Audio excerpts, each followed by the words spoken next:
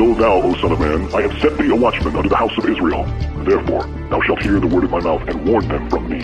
Have no fellowship with the unfruitful works of darkness, but rather expose them.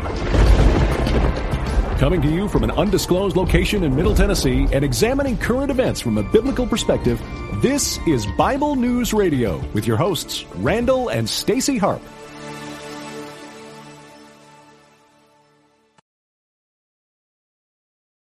Hey everybody, I want to welcome you to today's episode of Bible News Radio. Yeah, it is. I always have to do the, yeah, it is. Yeah, it is. Anyway, hey everybody, I want to welcome you to the show. You're like, why are you on in the afternoon? Well, because I was bored after pickleball today. I decided that I would come home, do a show, and just have a good afternoon Friday. Yeah, so, no, actually, I'm kidding. Actually, today I want to do a very special show because I have a very special guest who's here that I literally met about, I don't know, a couple of months ago. I've been in this very interesting situation where things have been going on in my life and God's been connecting me to a lot of interesting people, and Krista Malley is one of those people. Okay, so maybe you guys remember about a month or so ago I interviewed Pam Gillespie, right? I interviewed Pam, and Pam did this thing called God Time Together that Elizabeth did at their church. I'm hoping not to get this all messed up. And anyway, long story short, then Pam did this Bible study thing that I decided to become a part of, and then as a result, Krista came in to speak at that. So that's how I met Krista, was through all of that stuff. So indirectly through Elizabeth and Pam, directly through Pam, and then directly through Zoom, we met Krista. And when Krista came in to talk, one of the things that she was talking about was her new normal, because not too long ago, she was diagnosed with cancer. As you know, cancer sucks. Yeah, it does. I hate it, just so you know. But I decided, when I heard her testimony, that I loved it, reached out to her, had a very warm, heartwarming conversation. Tears flowed. I was crying and stuff. And I just felt really compelled to have her on the show because I think that everybody has a story to tell, and I think that I wanted to tell hers. So, welcome to the show. Do me a favor, share it out, okay? And I'll tell you a little bit about Krista. Krista is married. Yeah, she is. She is a mom. Yeah, she is. And she actually, she has a dog, which I think I'm beginning to make a requisite to being a guest on my show. Cat lovers, I apologize. No, I'm just kidding. Actually, you can have a cat if you want, and you can be my guest still. Her mom is Deb, and I was just told to move my microphone up so you can hear me better, even though I can hear myself good. Anyway, and she is a writer and encourager. She's somebody that, honestly, I wish that I could literally jump through this screen and give a big hug to, because I like to hug all of my guests because I love all my guests, and I'm going to just say that's about it. That's all I'm going to say. She's the daughter of the Most High King, and she's here to encourage all of us today. So, Krista, hey, welcome to the show. Glad you're here. Morning. Good afternoon. Good afternoon. Hey, you know, I noticed you have some Christmas decorations behind you. Yes, they've been up for some time, actually. Really? Like a long time? Yes. Yeah. I feel like during COVID, we need to celebrate, and so we put them up at the beginning of November. Nice. Yes. So, as we get into this interview, let me ask you something. Who are you? I mean, I just went ahead, I gave a little thumbnail sketch of who you are, but like, who are you for real? So that's a loaded question. Who am I for real? I've heard that before, actually. Yeah. Yeah, it depends on the day. But I'm a mom. I'm a wife. I'm a daughter of the Lord, and right now I'm a cancer fighter. And so I try not to have that be my defining quality, but I've learned so much through what God has taught me during my cancer that it's not actually a negative thing. It's been a positive thing. And so it's taught me so many lessons. And I think that that's some of the things I want to talk to your listeners about today. Nice. Okay, well, let's go back. Let's go back to, you know, your childhood. Well, first of all, how old are you now? How old are you? How old am I? How young am I? Yeah. I'm 45. You're 45? Okay, cool. Just a couple years younger than me. I just am like just over 50. Yeah, I am. Yeah, we are. We are 60s children, aren't we? Or close, right? No. No, you were born in the 70s. I was born in 75. I'm a 75. I was born in 68. Okay. Yeah. All right. Well, we're close enough. Okay. I was wearing leg warmers. You were wearing flowers. I don't know. Yeah, I had the Rubik's Cube, just saying. There you go. Yeah. Okay, so all right. So tell me a little bit about your background, about your childhood. You know, I'm just kind of curious, like how you grew up and you know, a little bit about that. So I grew up, so my upbringing was a little different because my dad is a pastor. And so I grew up as a PK and all that entails. We grew up in a really small rural town in Ohio. And so I have a younger sister and an older brother, and I loved it. I loved being a pastor's daughter. And we had a little tiny church that we could walk to from our house, and we lived in a parsonage. And it was just a really quiet little town until I was 13. We moved here. And so my dad became the pastor of Emmanuel Church in Gurnee, and now he is retired, which means he's actually working at another church right now in a different capacity. But I think once a pastor, always a pastor. Mm-hmm. So yeah, I had a really great upbringing, and I'm very thankful for that. That's nice. So you know what stands out to me about all of that? You're a middle child. I am also a middle child, yes. Hey, middle children rock. Just saying. High five over the airwaves there. Yeah, I'm a firstborn middle child, but you are a firstborn. Yeah, wait, did you say your sister is older or younger? No, my sister's younger and my brother's older. Ah, you're a firstborn middle child too then. I'm in the middle. Yep. But you're a firstborn girl. Which yes. means that you're a firstborn middle child, which means that you've probably got a little bit of type A personality in you. A little bit. Although we all have a little bit. The Borman clan, we have leadership capabilities. Yeah, you do. Well, you know, that's the thing. Okay, so when you and I had our heartwarming conversation a while back, one of the things about you that really struck me was just how direct you are. And actually, you know, your mom, when I heard her too, being interviewed, you and your mom are like so direct. And I don't know if that's a Chicago thing or if it's, you know, a Borman thing, but what I can tell you is I totally love that. And that's one of the things that just I find endearing about you is that you're just direct, you know? Yeah. Did you learn that? We're very open people. We aren't very private people. And so, yes, I kind of tell it how it is. Like I told you, I'm like, I don't care what questions you ask because I'm not a very private person. So why do you feel the need? I suppose there's some things I would not want you to ask. But yeah. Well, as a retired therapist, I have to draw a thin line because, you know, I talk about a lot of intimate stuff in therapy when I did that. So, but yeah. Okay, so we know a little bit about your background. Now let me ask you about well, let's just talk about your cancer, okay? Because that's really why we wanted to have you on. And tell me what it is, what kind, what stage.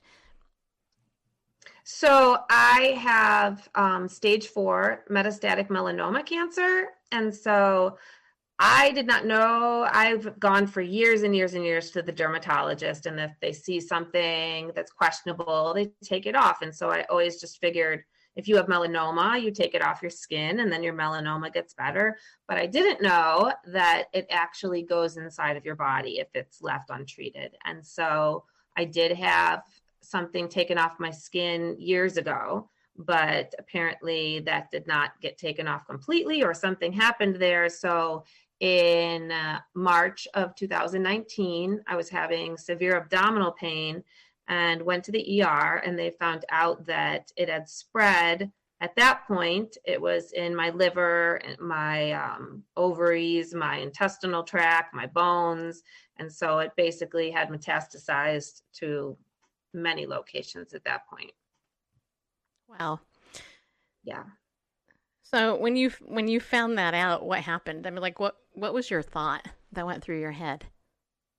Yeah, so that was a very surreal moment. And I just was like, how is this going to change life? I was teaching at the time, and I was very grateful. I was teaching in a school that I adored, and I just started there in January of that year. So I'd only been there about 3 months, about maybe not even that long. And I loved it. And so I was just wondering, am I going to be able to work? What is this going to look like? Of course, those who know me, I went and Googled immediately what this cancer was and what the survival rate was, and it was not good. And so I just didn't know what this new normal was going to look like. So, yeah. So unlike me, I mean, you're just exactly like me. If I get a diagnosis, I'm gonna figure it out. Darn you! Yeah, I will. So you're not abnormal in that regard. I think most of us go to Google, and WebMD to figure out things, But yeah, I mean, I can see you being completely, sideswiped by this. I mean, because it's like all of a sudden one day you're getting ready to teach, you're doing all this other stuff, except you're feeling this pain, and then you find out this is a melanoma cancer, which, honestly, I had never heard that before. Before I heard your story, I was like, the only thing that I understood about it was that it could get on your skin, you can get it removed. My dad, had it. Mm-hmm. So you just had cramping in your stomach, basically, and it got so bad you just went to the doctor. Okay. Right. So you said stage 4, and what's the survival rate approximately? So the survival rate in man's viewpoint is the 5-year survival rate is about 20%. So my doctor said that I likely have about 1 or 2 years, but it'll be 2 years in March since I was diagnosed. But since my diagnosis and all of my Google checking and everything, I know that God knows when I'm going to die, and he knows when I'm going to live, and it's up to him. And so there are many people that have beat the odds. There's new research, there's new medications, and some people have lived 20 years with it, have lived 15 years with it. So on paper, it does not look like a good thing, but yeah. Well, let me tell you something. I have a friend. Her name is Cheryl Chumley. Mm-hmm. And Cheryl Chumley writes for, I forgot what she writes for, a very conservative magazine. And her husband was diagnosed with stage 4 cancer, and they pretty much gave him the death penalty as a result. She was, I believe, an atheist at the time that happened. Mm-hmm. And she eventually became a Christian through a lot of circumstances. She went from the very far left liberal to the Bible-believing, born-again Christian right. And her husband is still living 20 years later. Yeah. So God, I believe that God can heal you. And I believe that he can do whatever he wants because he's God, we're not. And, what I love about you is that, I mean, let's just be real. We all have a terminal diagnosis, right? And plus Dexter's out there. Dexter? I'm sorry, that was bad. Do you even know who that is? No, I have no idea. All right, well, just so you all know, I never watched the show, but I think Dexter is some serial killer guy. Oh. Yeah, well, anyway, you can go watch. This is what you call fail, people. That was a bad joke. Anyway, but anyway, the point is that, God can do whatever he wants. And, and I mean, 2 years. All right. So you could say, you're going to be here. I wouldn't worry about it too much. So what do you want people to know, though? So when I first received my diagnosis, I was kind of like, what is this going to do? I ended up stopping teaching.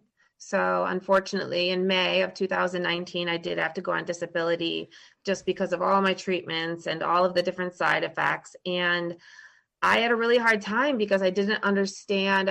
I had a hard time figuring out, what does this mean? What is my purpose now? I have no purpose. I'm sitting in the house all day. There's some days that I can't even help around the house because of my side effects. And I really struggled. My daughter, my wonderful teenage daughter, she said, why don't you blog about what you've learned? My wonderful teenage daughter's like walking in the door. Nice. Wow. I'm You gonna would come say over she's and say the hi. devil, but she's an angel.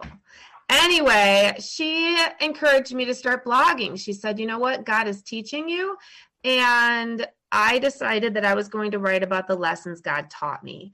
And so my blog is called New Normal Life 1 at wordpress.com. And I never write in there unless God is giving me a lesson that I feel like other people in their new normal can benefit from. Because your new normal might not be cancer, but it might be divorce, and it might be financial insecurity, or the death of a child, or the death of a parent. And so many of us, well, with COVID right now, we all have a new normal. And so the lessons that God taught me are not just for people with cancer. It's for anybody struggling with a new normal. And so it so helped me to find a purpose in blogging, and it helped me to find the purpose in my pain. And so God has taught me so many lessons. I honestly can say from like birth to age, 43, I have not grown as much as in the last 2 years, yet last year and a half. And that's just amazing to me. And it's totally different. Would I ask for this? No. Would I ask for it? No, definitely not. But He has taught me so many lessons that I can help to encourage other people. And so it's given me a complete different purpose in life. So, yeah. I love that. You know, and you know what's really interesting about that is that honestly, I think most of us, we all go through some type of trial, right? We go through our fiery furnace trial, and and we suffer. And unfortunately, part of the sin sick fallen world is suffering, right? And yet we can identify with Christ in our sufferings as a result of that. And I don't know, honestly, anybody who has ever really gone through a suffering journey where looking back once they're out of it, they go, I wish I had never gone through that, because I like who I am now. And it really does burn away a lot of the stuff that, that's there. And, the interesting thing is, and I really do want your opinion on this, I think sometimes our suffering, yes, we're the vessel, we're going through it, we're dealing with it and stuff, but I think often our suffering is for the benefit of others. Yes. So it all depends. I mean, there are people who are suffering, but they aren't willing to learn from it. And I think that's the first step, that you need to find your suffering and find a way to learn from it. And so one of my things is that there's a verse in scripture that talks about how God comforts us, and that we can go and comfort others with the comfort that we've been given. He says comfort like many, many times. It's 2 Corinthians 1:3-5. And I think that that's so, so true, because when I started when I had my diagnosis, and even now, the people who have been there the most for me are people who've gone through cancer. And that amazes me. And I think that sometimes God puts trials in our life because He's going to put people in our life that are going through the same thing. And we can say, hey, I don't understand totally what you're going through, but I've been there and I can help you because I've kind of gotten through the other side. And I think that's one of His greatest reasons for trials, is to grow us and then help us to grow others and encourage others as well. Amen. Yeah. I agree. I wholeheartedly agree.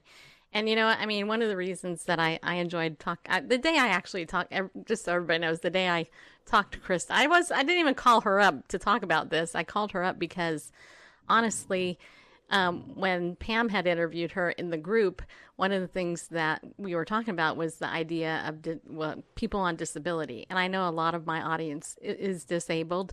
And I talk to a lot of my audience personally because I know most of you, you know, and I don't always feel personally like I can offer what maybe you need, right? And part of my job as this host, or whatever you want to call me, is trying to bring people in front of you that maybe can, because I don't know what it's like to have a terminal disease.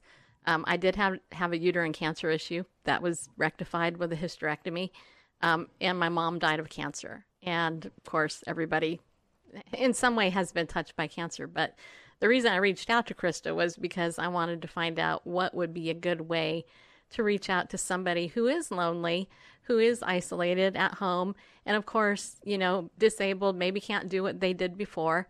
And yet, COVID, of course, made everything horrible because, well, for introverts, though, yes. I mean, COVID is a blessing for us because we're like, yay, don't got to go anywhere. Not necessarily. But hey, you know, even us introverts have a little bit, you know, we need outside time a little bit. But I contacted you because I wanted your opinion. And, you know, one of the things that you told me you do is to reach out. And I want you to talk a little bit about that because I know people, it's a big struggle. And it used to be for me years ago. I remember before we all had cell phones and we were all connected at the hip 24/7, that I would pick up the phone with the cord and I would call people, and I would be the one to always call and to reach out, and other people wouldn't reach out to me because for whatever reason, I don't know, I used to take it personal. But I learned not to, and I eventually got over that. And you said something very similar to that. Talk to me about that. Yeah, so it's very interesting. When I started my diagnosis, I could not leave my house. So not only was I not working, but I also couldn't drive because of my cancer side effects and also from my medications. And so I was very much in my house. So when COVID hit and everybody was like, oh, we're stuck in our house, it was helpful because I was able to be there and teach people the lessons that I learned through being in my own quarantine. And so I know I have one of my blogs is about surviving quarantine and about just the things that you need to do to survive it. And, you know, one of them is just to start with God every day, to start with spending time with God. One of the greatest benefits of my disability is that I have time. And so I can spend that time with God every morning, to keep a schedule, to try to go outside, to help others. When you help others, it takes your mind off yourself, to do things you love, to not give up looking nice, to actually keep your house kind of tidy, because otherwise, you know. But one of the things what you're talking about that's really important is to spend time with people. And if you're going to just sit in your house and wait for people to come to you, it might never happen. And so one thing I learned years ago is that if I need people, then I need to make it happen. And I need to get some girlfriends and be like, hey, let's get together and meet at such and such place. And so now it's a little trickier because of COVID, of course. And oftentimes we can only meet in Zoom, or we have to be really, really creative. I used to meet in my front yard, but it's a little chilly right now. But I think one of the lessons that I've learned in life is I need community. And if community isn't going to come to me, then I need to just find some girlfriends and be like, hey, if you want to get together, let's get together. So. Amen. Well, and you know what, the community, that is the issue that most people don't have. And I want to talk to that because honestly, so many, okay, so, and this is a church issue, okay? And I love the church, I love the body of Christ, but from when we were both kids to today, the church, by and large, is not like it was then. I mean, I wasn't raised in the church, but I became a believer in high school, and I remember, there was a Wednesday night Bible study, and then there was the youth group, and then, Sunday morning, Sunday night, and we could go and all that.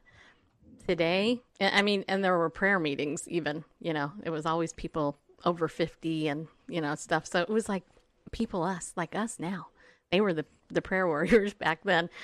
And I laugh because I go, how did this happen? How do we get older? You know what I'm saying? It's like, look, no, there's this gray hair. No. But anyway, churches today, they're not that way. I mean, you're lucky if you can find a Bible study in some churches, let alone the cross somewhere. And community is often not really community. You can have a once a week meeting, let's say a home fellowship or something, but in the book of Acts, it says they met daily. And what I can tell you, and this is just my own testimony, and you can take it for what it's worth, but what I can tell you is doing this God time together thing every day, minus a couple days on the weekend.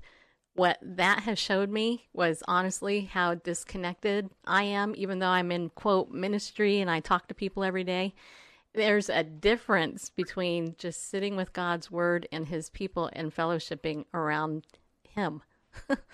And it's just so, I have talked about this ever since I've been a part of it, because it's like, what the heck? How come all of a sudden, like,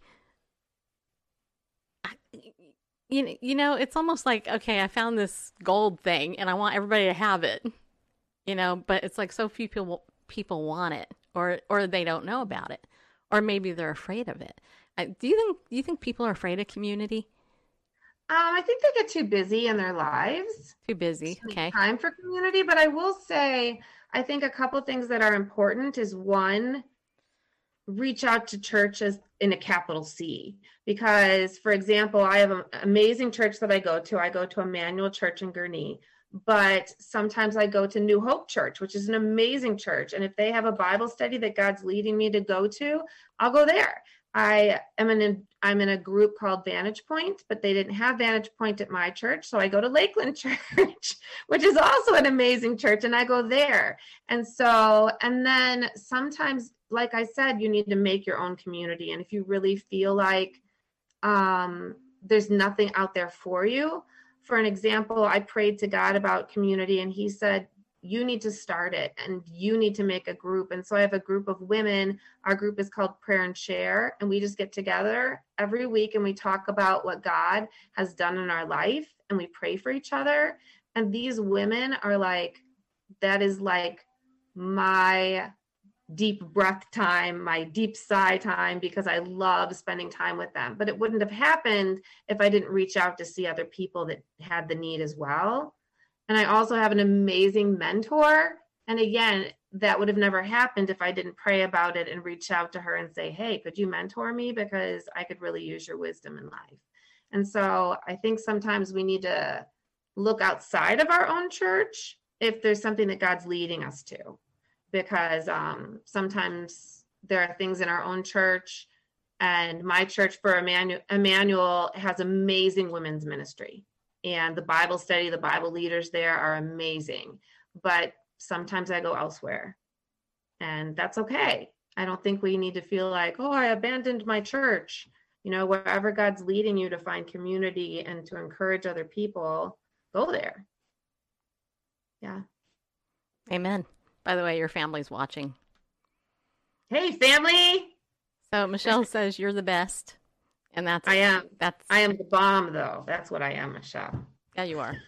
I find it funny that you said my family and then you said Michelle, which is kind of true. Well, your mom and dad for sure. They're there. And Sean is admitting that we are old. Yeah, we are. You know what? You get a whole different perspective when you have cancer, because I'm like, add more years and I'm all fine with that. If I say I'm 50, hallelujah, praise the Lord. There you go. Well, and that's true. That's very true. Yeah. It is all about your perspective. And I love that. So the community, though, that you're talking about, are you talking that you have to go in person to these places, or are you talking about Zoom fellowship or whatever? Yeah. So right now things are obviously different. My VP3 group, we met in person. The whole first year that after my diagnosis, we met in person. And then we met in person this year outside, but recently we've had to go to Zoom because it's just too cold to sit outside. And with COVID spiking and so forth, my prayer and share group, we meet by Zoom because one of them lives in Florida. So I really think that we need to have a girls get together later on when COVID's over in Florida. But most of my groups right now are via Zoom, which is hard because it's different. But once Corona's over, it'll be so great to just have people in my house again and be able to really have community and give people hugs. Mm-hmm. So. Well, you know, it's interesting. What I've noticed is that in the networking community that I'm in, there has been a little bit, there was kind of the initial like, okay, we all got to go to Zoom in order to do our work and blah, blah. Okay. I was already doing a lot of my work on the internet, so it was no big deal. But after a while, I think because of the media and the fear that they like to promote constantly, like, be afraid of everything. In a world where fear exists, we want you to fear no matter what. Fear looking at yourself in the mirror, you know. I mean, it's ridiculous what they want us to be afraid of. And so many people are afraid. And then all of a sudden they're like, I'm in Tennessee. So they've opened up a lot of us. And we're kind of like, okay, we can go ahead. We can go to a restaurant, but only if there's only half the people there, because how dare us sit at the next table next to somebody else, because we might spread our germs and the whole world will end as a result. Even in pickleball, we have to have a court between us, which is so not fun, because it's like when you lose the ball, you got to walk farther to get it, which kind of defeats the whole idea of exercise, but whatever. Anyway, so have you noticed, though, that people have been afraid to get in person again? Because there is an energy, but I've noticed that there's an energy on Zoom as well. If you build it, they will come, just like the Ark Encounter. Yeah, I would definitely say my family's probably laughing right now because a lot of times I'm one of the people, because of my cancer, I need to be careful. And so Yes. I need to watch out being around with other people, especially with the numbers rising and so forth. And I know one of my blogs is called The Battle of the Mind. And it's one thing I struggle with, to be totally honest. I struggle with it. And just the ways that blog talks about things that God has taught me, that when my mind, my dad and I call it snowballing, when you have a little tiny fear and then you keep thinking about it and thinking about it and thinking about it, it builds up and it builds up and it builds up. But scripture says in Colossians 3:1, set your mind on things above. And setting our mind, it's not going to happen automatically. And so that blog of mine was all about things to do when you're afraid. And it is a battle of the mind. My mind can go crazy. Again, I can Google things all the time and find out, why is my body doing this? Because every day I have so many side effects that are just so weird. And I might feel fine one day and the next day I'm feeling bad.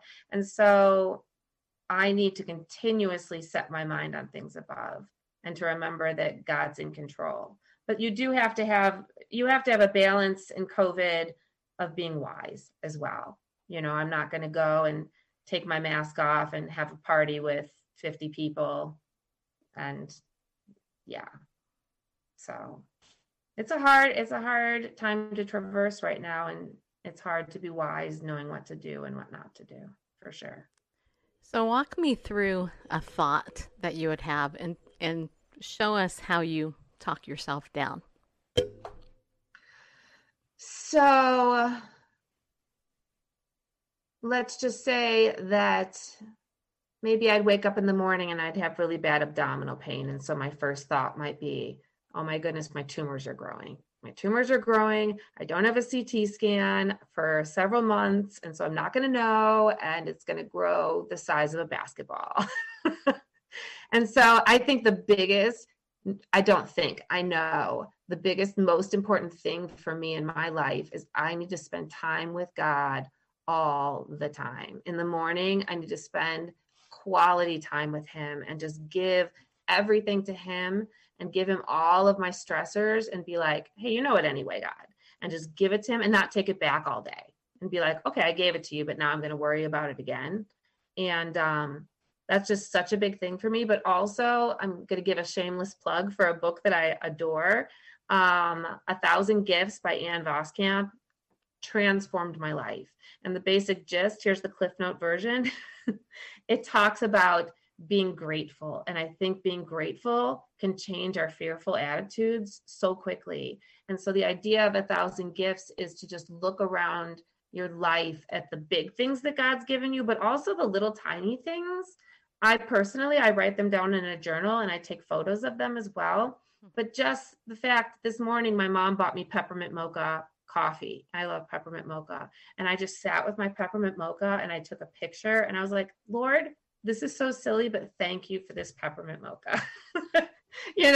And it changes your attitude. It changes your fear because your mind, this as a therapist, your mind can only hold one thought. And so if you're going to change your thoughts to thoughts of gratefulness, it's not going to have room for your thoughts of fear. And so those are two things that I do that help with my fear. But I've got to admit, I have bad days for sure. Oh, yeah. Well, and I love what you're saying because it's been proven first of all, it's biblical. Philippians 4:8 tells us what to think about, right? So when we're entertaining what I refer to as those vain philosophies, those vain thoughts, it can really, you're a great fiction author, because, and it's vain. Right? I mean, that's what scripture says. It's a vain thing. And I know this because I, at one point, dealt with agoraphobia and I actually was trapped in my house because of my own fear. It was hard for me to leave my house and I had to really work through that. So I changed the acronym false evidence appearing real to faith every day accomplishes results, in my mind, because you have to have that faith. And part of that faith is being grateful. And so, I can testify 100,000,000% to the fact that if you are a person of gratitude, that will rewire your brain instantly. I started writing down, like you like peppermint mocha. I started writing down, everybody's like, write down 1 or 2 a day. I started writing down 10 a day. And, the challenges make it different. You can't say stuff like, I'm thankful for my family. I'm thankful for my dog. I'm thankful for, that's too general. You got to be super, super, like, massively specific. Like, I'm thankful for hot water. Yeah, I am. Because if you've ever not had hot water when it's freezing out, then, or, I'm thankful for my new fuzzy socks because they're warm, I mean, and it really is true. And there's a gazillion gratitude journals out there. And here's the other thing, the whole world, and I mean that literally the world, the secular world, they know this. They promote this stuff constantly in networking groups and self-help improvement, all this other stuff. But the church, we're like, oh yeah, Philippians 4:8. Yeah, well, it's just, we should, no, we don't do it, so peppermint mocha, I like that. I love that myself, just so you know. But I think also it's necessary to slow down because you can't see the things that God's given you if you don't take the time to look. And I know Ann Voskamp also talks about going in Hawaii to a glass bottom boat, and that nobody looks down at the glass bottom boat when you're driving, and he's speeding to get to this beautiful place in Hawaii, and no one looks at the glass bottom boat because there's nothing to see when he's speeding. And it's only when he slows down and he stops that everybody's like, oh my goodness, look at the beauty. And I think that's God has put me in a place where I have to slow down and stop. I have many, many minutes, I have lots of time on my hand to slow down and stop. But I know when I was a teacher, I didn't have that time unless I made that time, because you're just constantly going, grading papers, coming home, grading more papers. And to just see the beauty in what God has given you, you have to stop. You have to slow down and pause. Yeah. Okay. So what I'm hearing you say is that not only can we conquer the fear and walk through that spiraling in your head by being grateful and writing things down, but also to slow down. And, I can tell you, excuse me, having went through the journey with my mom with the cancer, I had to drive her everywhere. And, helping her in the bathroom and, just various things because she was so weak. And now I take care of my dad, who's 92, who is 6 years ago when he came into my life. I was like, and then all of a sudden my dad with Parkinson's, and he's like one step, another step, shuffle, and I had to really learn to slow down because of that. But you know what I learned? Because you're right. When you slow down, you miss a lot. Well, when you're not slowing down, you're missing a lot. And it's hard to explain. But like that example you gave on your blog about the boat, I love fish, and I would love to go on one of those things. I just think it would be the coolest thing ever. Just get over there, and then, you look down, and there it is. Because there's a whole new world, and I really want to sing that right now, but I'll spare all of you. Too. It's a whole new world. Yeah. There we go. I wish. Hey, do you know the song that never ends? I do, but I'm not going to put that in there. For some reason, evil song. Well, that's a good song. As long as you end it eventually. Yeah, okay. Okay. So so you're living in fear, but you're having victory over it. You're reaching out to people, you're building community. And then you go to treatment. Tell me what going through treatment's like for you. So my treatment's been we've tried 2 different kinds of treatment. And so my treatment started at my diagnosis. We started what was called immunotherapy, which is supposed to be the most beneficial for my kind of cancer. And so basically it makes your immune system kick up into high gear. And we all have brakes on our immune system, and it basically takes the brakes off, and it makes your body fight the cancer on its own. But as a result, I have rheumatoid arthritis as well. And when those brakes are taken off, it affects the rheumatoid. And so when I first went on immunotherapy, my joints hurt. It hurt bad, and I couldn't walk long distances. So I had to start using a walker and wheelchair, which is humbling. But then I switched to chemotherapy, and the chemotherapy, or they also call it targeted therapy, it made me sick every day. And so I just really struggled with the longevity. Do I want to live a life where I'm sick every day and I'm vomiting and everything like that? So, and it wasn't showing the greatest results either. And so we did switch back to immunotherapy, but the strange thing was, for some reason, after the time went by, the immunotherapy changed in my body. And so instead of just being kind of sore, I really got to the place where after my treatments, I couldn't walk at all.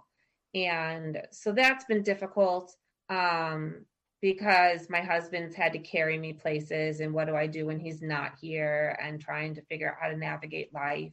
But you just never know what's going to happen. And so the last treatment that I have a wonderful group of prayer warriors, and they prayed that God would help me with the side effects. I had absolutely no side effects that time. Who knows why?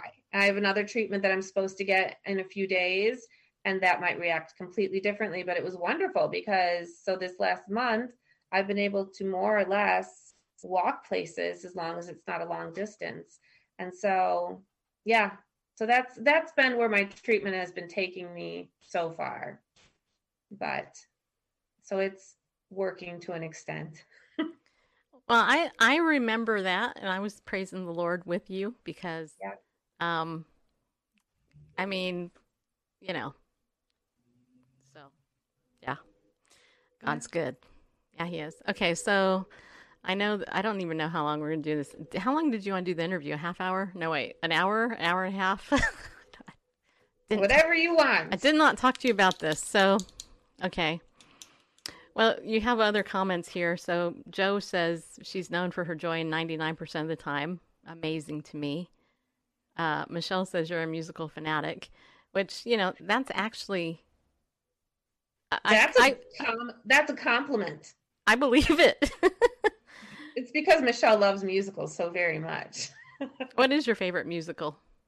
My favorite? Oh, my goodness. Oh, I can tell you what mine is. Well, I can tell you the pirate movie. Have you seen it? Have you? Well, no. This is the pirate movie. This is the mockery of that. It's the one with Christy McNichol and Christopher Atkins. You know, they have the song "Give Me a Happy Ending" every time, and you know, have you never seen it? You should see it. It's the blank stare is because I have never heard of that one.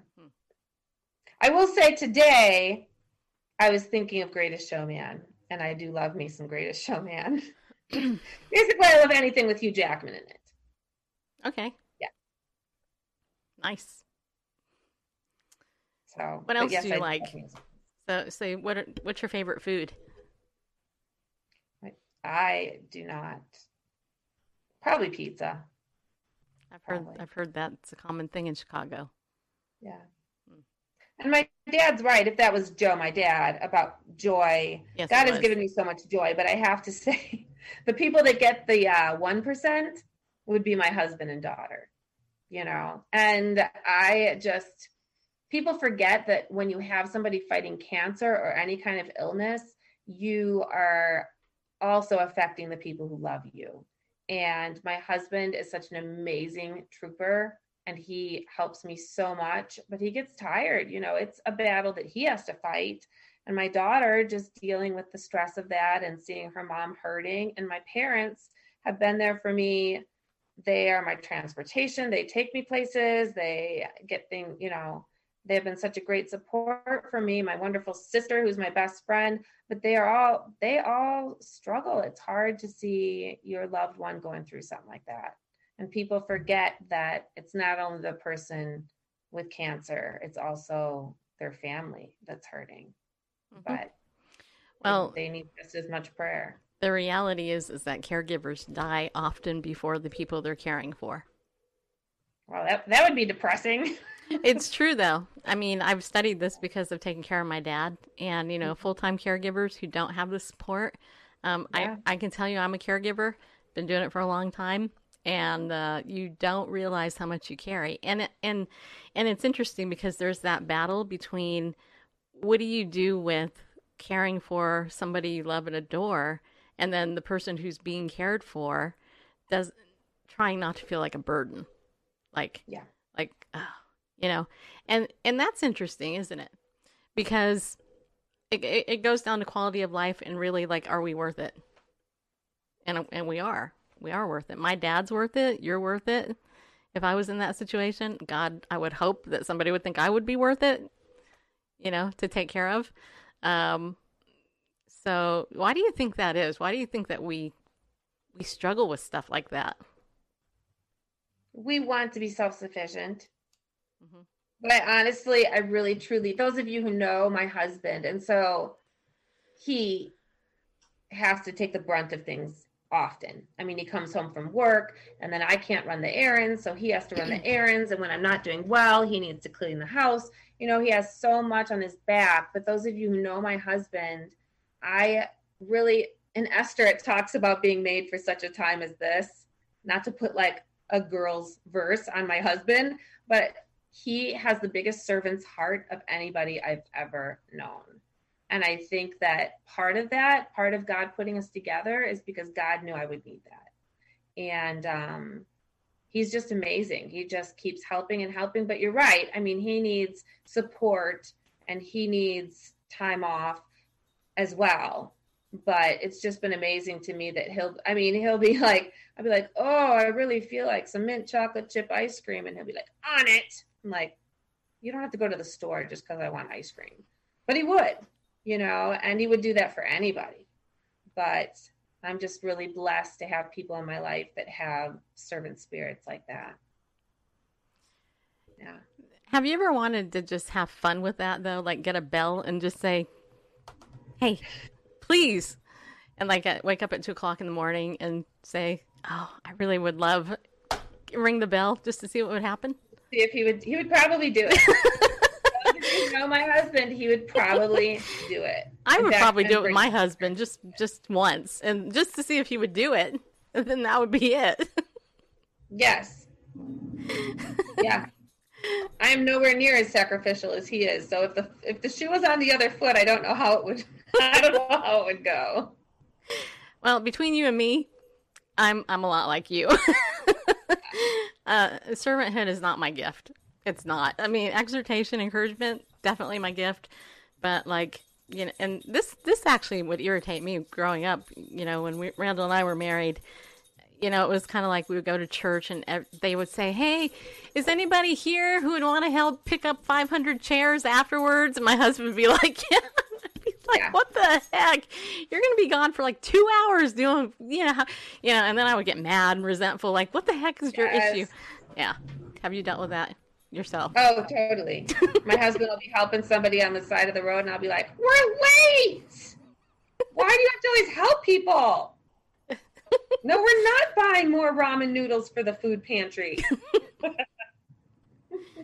Yeah, darn those starving people. Right? Yeah. But he teaches me. And so, I mean, I'm probably better than I used to be.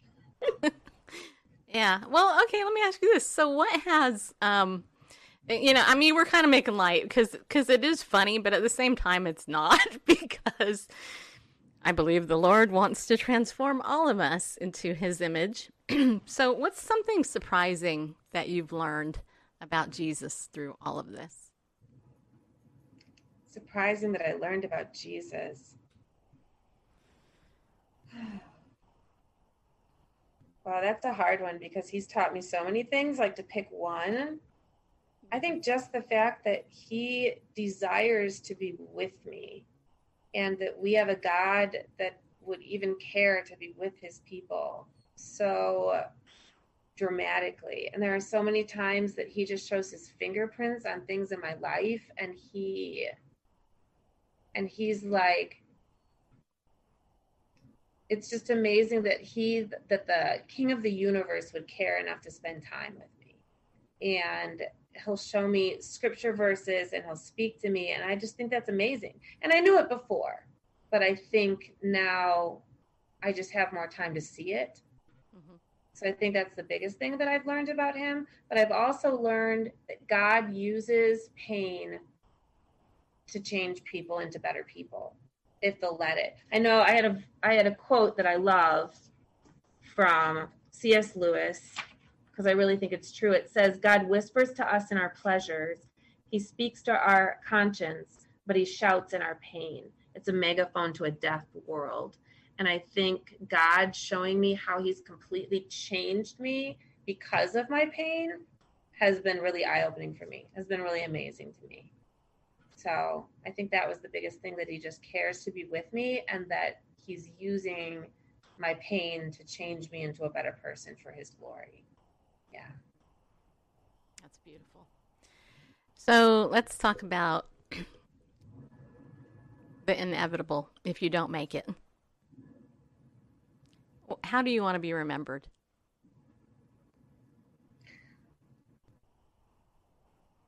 I want to be remembered as a person who had joy in the middle of suffering. And I want to be remembered as a person who cared for people who are hurting and who was there for them. Because really, when you have cancer or a terminal illness, your perspective changes a lot, because things that seemed really big and important aren't big and important anymore. And so really, one of my blogs was about that. And it was actually my most important blog. I don't remember what I titled it. Oh, I titled it Life After Death. That kind of makes sense. Because everything I have is temporary. The only thing that ever is going to matter are the people that I bring to Christ. The people that are in my life, or the people that hear my blogs and they come to Christ. That's it. That's all that mattered. And so I want to be remembered as somebody who had joy in the midst of pain, somebody who helped others in their pain. And I just want to be able to bring souls to heaven with me. So nice. So obviously you've thought a lot about that. Now, what about... Yeah, I have. Especially with my legacy with my daughter. I want her to see me as somebody who was brave during this time. And I want her to see my life with Christ and how he has been with me, so that she could use that legacy in her life when she's going to have struggles. Yeah. You know, it's interesting you should say that, because that was my next question. It was probably, I don't know how many years ago it was, but there's a woman. Her name is Miriam Ibrahim, and she was in the news many years ago because she was taken captive by she was part of the persecuted church. She was pregnant. She had a child. She was thrown, I would believe it was the Sudan. And they basically gave her, I think it was 100 lashes. They were going to kill her. They gave her the death penalty plus lashes to basically kill her. And so when I was writing all about the Christian persecution for all those years, I did that. She was like the main woman that everybody was talking about. Well, God did a miracle and delivered her. And she made it out of the Sudan, made it to America, made it somehow into my LinkedIn account, reached out to me, which I thought was weird. Like, who does that? And anyway, I got to interview her. And one of the things I asked her, which was amazing to me, was I said, what was it that got you through being in that jail? That it was dirty, you know, and she had her little boy there, and she was 9 months pregnant. She actually gave birth in chains, which, you know, is crazy. I asked her, how did she get through that? And what she told me blew me away. She said, I didn't want my son to see me scared. I wanted him to see my faith, because I was modeling my faith to him in that jail. And that's kind of what you just said. You know, you went to your mother's heart, right? Because that's the best part about being a parent, is you're passing down that legacy to your child. And that's powerful to me. And my dog's barking. Can you hear him? I feel protected. Yeah, I do.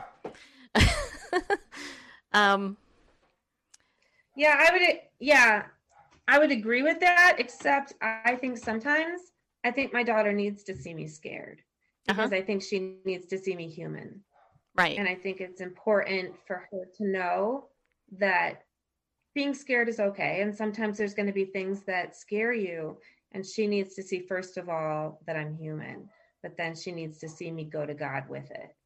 And I think that that's so important, because if you only are like, oh, everything's fine, I'm doing great, and you don't show her the hard side of things, then when she gets to the hard side of things, she might think something's wrong with her. Mm-hmm. And so she definitely sees my humanity, but I want to point her to God in my humanity.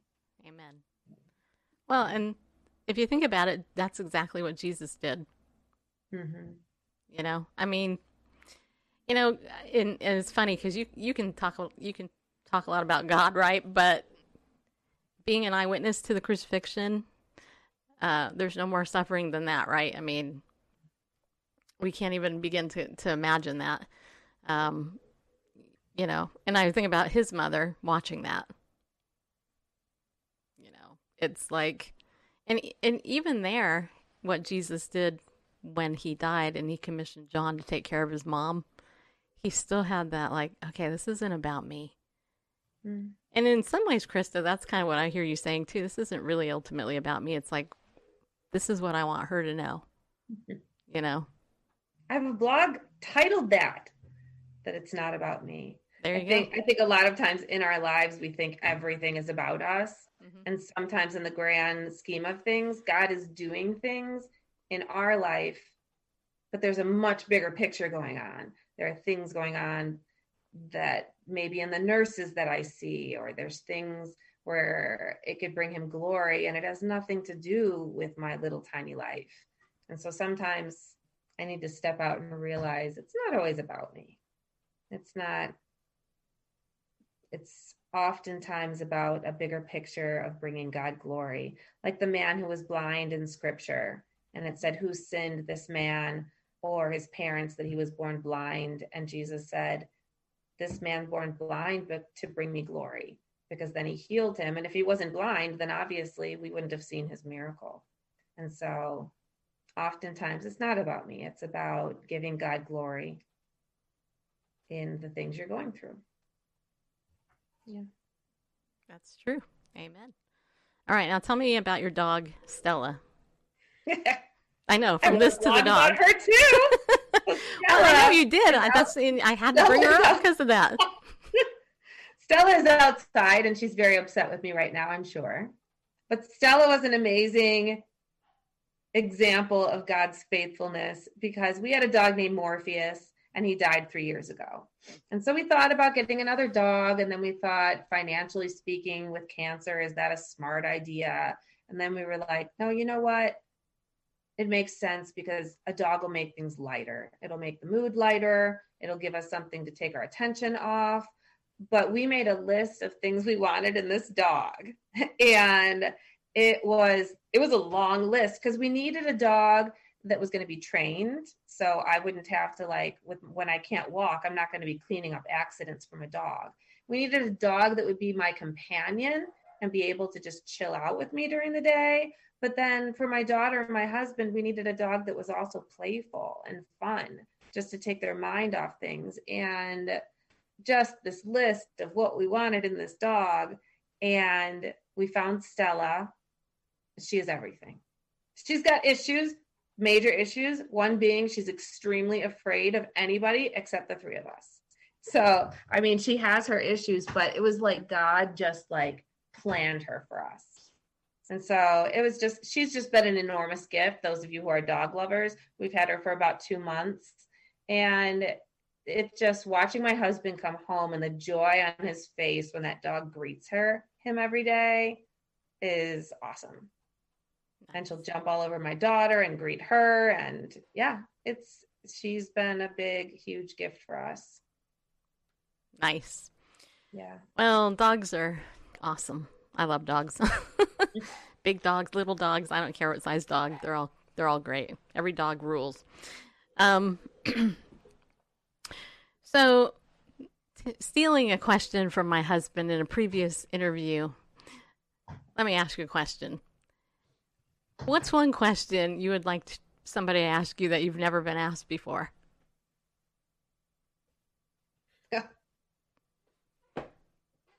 What's one question I'd want somebody to ask me? Mm-hmm. I really don't know the answer to that. I think just a little bit different of an answer to that question is I would just like people not to be afraid to ask questions. I think a lot of times when you hear of somebody with a cancer diagnosis, there are people in my life that aren't in my life anymore because I think they just couldn't take it. And I understand that. But I think sometimes people just need to ask the questions that are on their mind and not be afraid. I'm not one of those people that don't want to answer personal questions. And sometimes there are people that just, they need answers to what's going on in my life. And so instead of just not talking about things, be like, I'm fine about talking about things if somebody needs to ask it. So I know that's not totally answering your question, but it's hard when people have situations like this just to know what to say. And you know what? That's very true. And most people won't ask the questions. They won't. Yeah. They won't. Because it's awkward. It's vulnerable. And that's another underlying issue with all of this. You know, I'm all about being vulnerable. Almost too, I really don't like being vulnerable, but God's got me in this place where okay. And to me, what that means is I'm going to ask you for something I need. I'm going to tell you a thought that I'm struggling with that to you, maybe it's no big deal, but I'll give you an example. This is a goofy example. But recently, I had somebody's phone number, somebody I really love. A long time ago, I got their number. And for whatever reason, I didn't know how to ask them to confirm it for me. I know it's weird. Go figure, but whatever. And then they did confirm it without me even knowing, without me asking, they somehow confirmed it. And I was like, okay. So, what would have been a big deal if I had asked, right? I mean, but for me, that would have been it. That would have been the vulnerable thing, or the thing that we're scared of. And have you ever heard the story of a guy who was in a hospital with another guy who was in his room, and his roommate was looking out the window, and every single day he described what was going on outside? Have you heard that story? My dad's told that illustration. Yeah. Yes. So I love that story. And for those of you guys who don't know it, basically this guy does that. He describes the beautiful day that's going outside, and it's great. And then one day that guy dies. And so the other guy's like, hey, I want to move over to that bed so I can look out the window. And when he looks out the window, there's a brick wall. You know? And a lot of us are like that, though. We have all these conversations in our head, and we're too afraid to verbalize them. And I think that's part of writing. You know, part of writing is verbalizing what's up here on paper, because you can't necessarily pick up the phone and call somebody, hey, this is what I want to talk to you about right now. Here's my blog. My audio blog. I'm gonna let you listen to it, and then you can comment. You know, that's, writers are that way. So like when you're laying in bed at night and you wake up in the middle of the night, what do you think about? I'd like to have a deeply spiritual answer to that question, but my medications and my cancer make insomnia a really real thing. So sleeping is a big struggle. And I know there's people that are like, when I get up in the middle of the night, I spend time in prayer. But I'm sorry to tell you, when I get up in the middle of the night, I'm just upset and angry. I really don't, because I'm so tired that I'm like, it's not time. I don't do well with spending time in scripture in the middle of the night or praying I might pray that God will help me sleep. But yeah, there's not really anything spiritual going on in my life in the middle of the night. Maybe I'd sleep better if there was. That wasn't actually my question, though. My question is, what do you think about? What do I think about in the middle of the night? Yeah. My mind races towards a million things. So if I'm not sleeping in the middle of the night, pretty much I'm just sleeping. I'm just thinking about the fact that I'm not sleeping. But one of my issues with not sleeping is because my mind races. Yeah. What do I got to do the next day? Where am I going to go? What's this plan? Yeah. And you haven't solved all the world's problems yet? No, I have not. Very few of them. All right. I'm gonna start wrapping this up, because we'll go another 15 minutes, and I just want to say that Erica said hi, Donna Christian said hi, Pam said that you have the dog God prepared for you. Michelle said, yes, it's important to let them see us that way. I think referring to you being scared. That's one of the things I love about you, my friend. And I think there's a comment, I think a long time ago, Jeannie put a comment over on YouTube saying that she's 55 years old, not a speed. But in my book, whoever turns 55 this year, your speed limit. I'm sorry, that's my thing. But anyway, I have this 3,000 questions book, and normally I would ask some weird questions, but I thought today I would let you ask. You give me 5 numbers, and then you have to answer whatever the question is. You game? I haven't done that since high school. All right, so one question. Can I take dare instead? Just can you take dare? I'm just kidding. Oh, sure. I'm like, is it truth or dare, like in high school? No. These are 3,000 questions. Just pick a number. I'm going to go for question 13.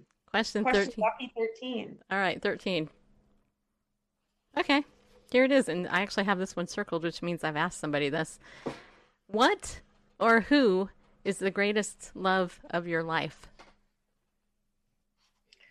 Well, aside from God, because God is the greatest love of my life, but I would have to say my husband.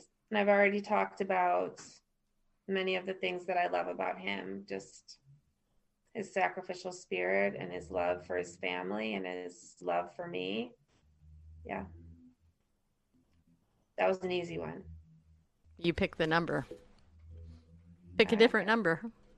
Lucky number 7. There's 3,000 questions here, but okay, 7.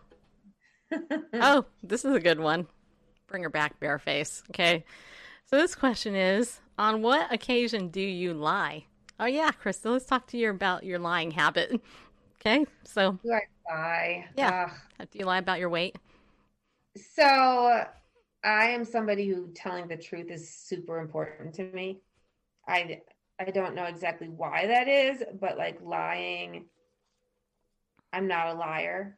And so there's been times in my life where I worked in a toxic situation once, and I was told that I lied about something, and that just infuriated me because I don't lie.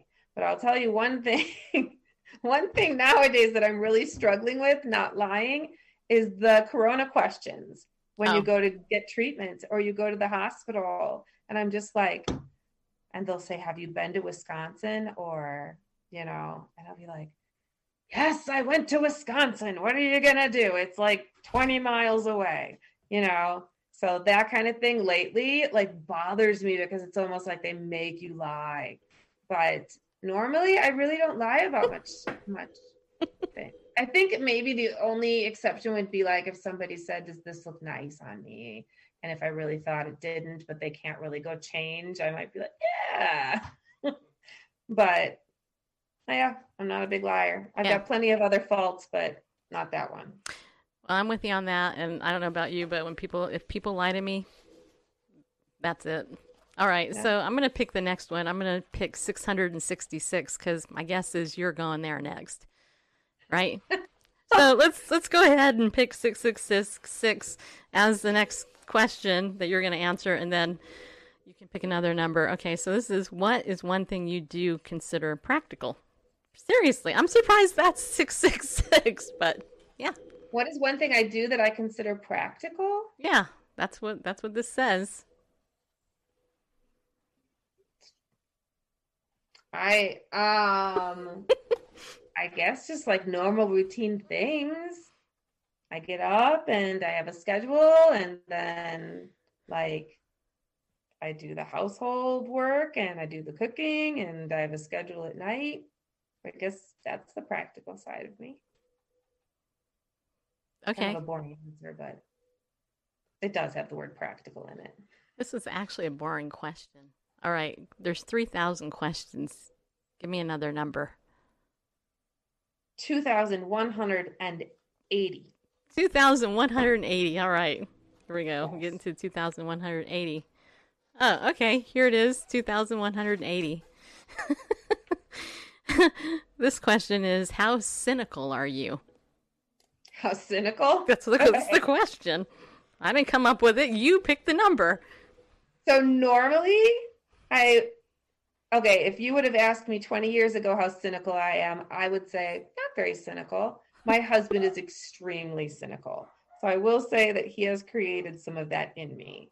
And so where he will be like second guessing things, or second guessing doctors, especially, or those of you who know Rob know that he has his areas, or politicians, don't talk politics with Rob, things like that. But so I think some of his cynical side has rubbed off on me, and so I'm more cynical than I would have been before we married. But yeah, marriage can make you cynical. Yeah. How long have you been married? 19 years. Wow. Mm-hmm. It's a long time. Congrats. Thank you. All right. Another number. 555. 555. Okay. Let's see here. I gotta find it.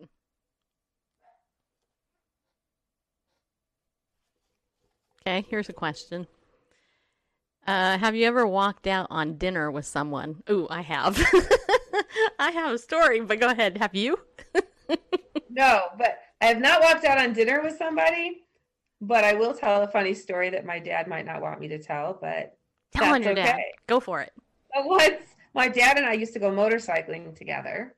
And so one time, I have no idea why, he decided to go to this fancy restaurant. with me while we were motorcycling. So first of all, we come into this restaurant and everyone's like in suit and ties, and we're wearing like tank tops and blue jeans. So we go in and we eat and everything. And for some reason, I think the situation was that they did not accept tips on the credit card, that they only accepted cash for tips. So my dad said he paid for the dinner, and then I'm like, well, what are you going to do? And he's like, I'm out of here. So he just took off, and I'm sitting here and I'm like, well, what? So yes. So that was one time we left a restaurant. I'm sure he went back later and made it right, though. You'll have to see if he says so in the comments. I don't know. I'm really trying to see the comments, because Facebook is it's where most people are commenting. If you guys have any questions for Krista, let me know, and I will see if I can get it. Okay. Another number. Oh, you want another question? Mm-hmm. Let's see. Let's do 2460. 2460. Okay. Let's see here. Almost Jean Valjean's number. There's a lot of questions in here. I don't know who wrote these. Okay, 2460. Have you ever bent the rules to get ahead? Ever bent the rules to get ahead? Well, you can see how very ahead I am. So obviously. Right. I don't think so. I don't know of a time. I've never been like a big ladder climber, so my profession is a teacher, and I've never had any desire to be like a principal or a superintendent or something like that. And so, when I was a teacher, I was where I wanted to be. So I don't remember bending the rules to get ahead. Your dad said nope. He said I haven't? No, I mean, I think he's responding to making it right with the tip. Oh, did he go back and pick? I think he said no. He didn't do that. I was trying to give you an out, Dad. I'm trying to let you lie, Joe, just so you know. That's yeah, you can ask him the question. You never lie. Have you ever been banned? What is your deepest, darkest secret? Have you ever been banned from a public place? Are you asking me or are you asking my dad? I'm not interviewing your dad. I'm interviewing you. Because have I been banned from a public place? Yeah. Oh, goodness. There is such a thing called cancer brain, where really I don't remember what I ate for dinner yesterday. So have I been banned from a public place? I have no idea. Probably not. That's my guess. I don't think so. I've always been a pretty big rule follower, so I doubt it. Not that I can remember. So what's one question you think you'll ask the Lord Jesus when you see him? Oh, I have a funny feeling when I see him, I won't be saying anything. But I don't know. There's a million questions that I can think that I'd want to ask him, but I think I would just want to embrace him and be near him. I know a lot of people would think I'd want to ask him why, or something into that nature. I think if anything, I just want to make sure that the people I loved are going to end up being there with me. So I might ask him about that. Might ask him if Adam had a belly button. Deep things like that. But I doubt when we get to heaven, we might have questions later, but I think the first thing, I have had poor vision all my life. And so I always have this thought that the first person I'm going to see clearly is going to be Christ. And I think that's going to be an amazing moment. And I am not going to have any questions to ask him, because I think it'll just be beautiful to see the face of my Savior. So, yeah. That's beautiful. I'm not afraid of death. I am afraid of pain. I I'm am with you. afraid of the journey that it takes to get there. Yeah. If you could pick how you were going to die, how would you do it? know, This sounds like a suicidal question. This is not meant to say. No, You know. I'm not going to the garage. Just so turning you know on how that sounds, but you know what I'm talking about. God. You know, in movies, it always shows dying as a beautiful, beautiful thing. And Yeah. you're there with your family, and you can say all the wonderful things that you wanted to tell them. But oftentimes, people are high on painkillers, and they can't make any sense. And so I watch movies sometimes just to think about how to die well and what that would look like. And I think if I were to choose, it would be that I wouldn't have any pain for some reason, and that I'd be able to talk to my family and be with them. I mean, now during COVID, you can't even be with your family often. But I have written letters to my family because there could come a time that I can't express things. And so sometimes death is not beautiful. Just like they say birth is so beautiful, birth is not beautiful. I don't know what they're talking about. When I gave birth to my child, that was not a beautiful thing. And oftentimes death isn't. So if I were to choose, I would have my entire family there, and I would be able to talk to each one of them and tell them how much I love them. And then I would just slip away to be with my Lord. Yeah. Yeah. Well, I can tell you that I don't think death is beautiful anytime, period. You know, I watched my mom die of cancer. It's a memory in my mind that I ignore most of the time. I try to get it out of my head because by the end, like you said, you know, she was on a ventilator. She was, you know, all of that. And the last thing I did for my mom when she was living was I gave her an ice chip, put it in her mouth. And, you know, I mean, it's that thing. But I remember when I was in grad school making the decision whether or not I was going to do this with her. Because prior to that, she had hurt me so bad I had walked away from my relationship with her. But I forgave her. She became a Christian through that process of cancer. So she's now with the Lord. And my professor said to me, try to be there with her if you can so that you could see if the Holy Spirit, his presence shows up and you can feel his peace. And I was, my husband was, my brother was. And right before she died, we both all stood up. We went around her bed. She died, and the Holy Spirit fell on our room. It was the most beautiful thing. And, you know, that would, I mean, in my world, that was it. And then after she was gone, I walked out of the room and never looked back because she wasn't there anymore. And I knew where she was. So. Yeah.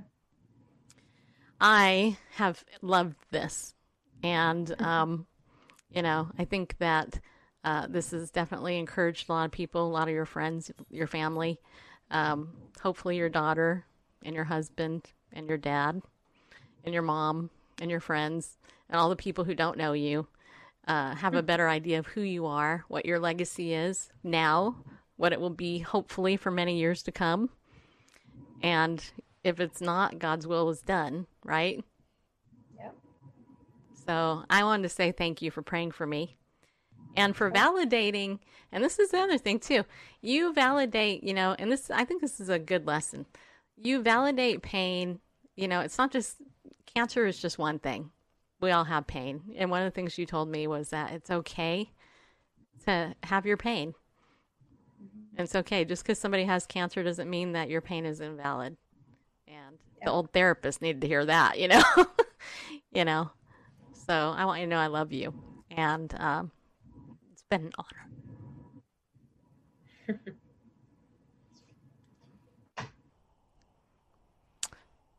All right, people. Do you have any final thought? Wait, who's on screen? It's like, where do we go? Okay. All right. So do you have any closing thoughts you can share before I leave? I just encourage anybody, I don't get paid for it, but I encourage anybody who's going through a new normal, who's struggling. I know wintertime is a really hard time for people with depression and anxiety, I encourage you to read my blogs. I actually I've been struggling lately with a lot of not being able to be with family and friends, and God impressed on me, go read your own blogs. And I did. And I'm like, oh yeah, that was encouraging. God taught me that. So I just encourage you to go to my blogs and to be able to read them again at New Normal Life 1 at WordPress.com. And yeah. Nice. All right, everybody. Well, you heard what she said, so do it, or else she might beat you up later. Maybe not. Yeah. So that's it. So everybody, seriously, thank you for tuning in. I hope that you can share this interview with other people. And just remember, hey, we all have a new normal. Unfortunately, COVID is part of it right now. But, as I always tell my listeners at the end of the show, be bold in your faith, stand up, and go with God because he loves you. He really does. And I think we've seen that today with Krista and her testimony. And we'll see you later.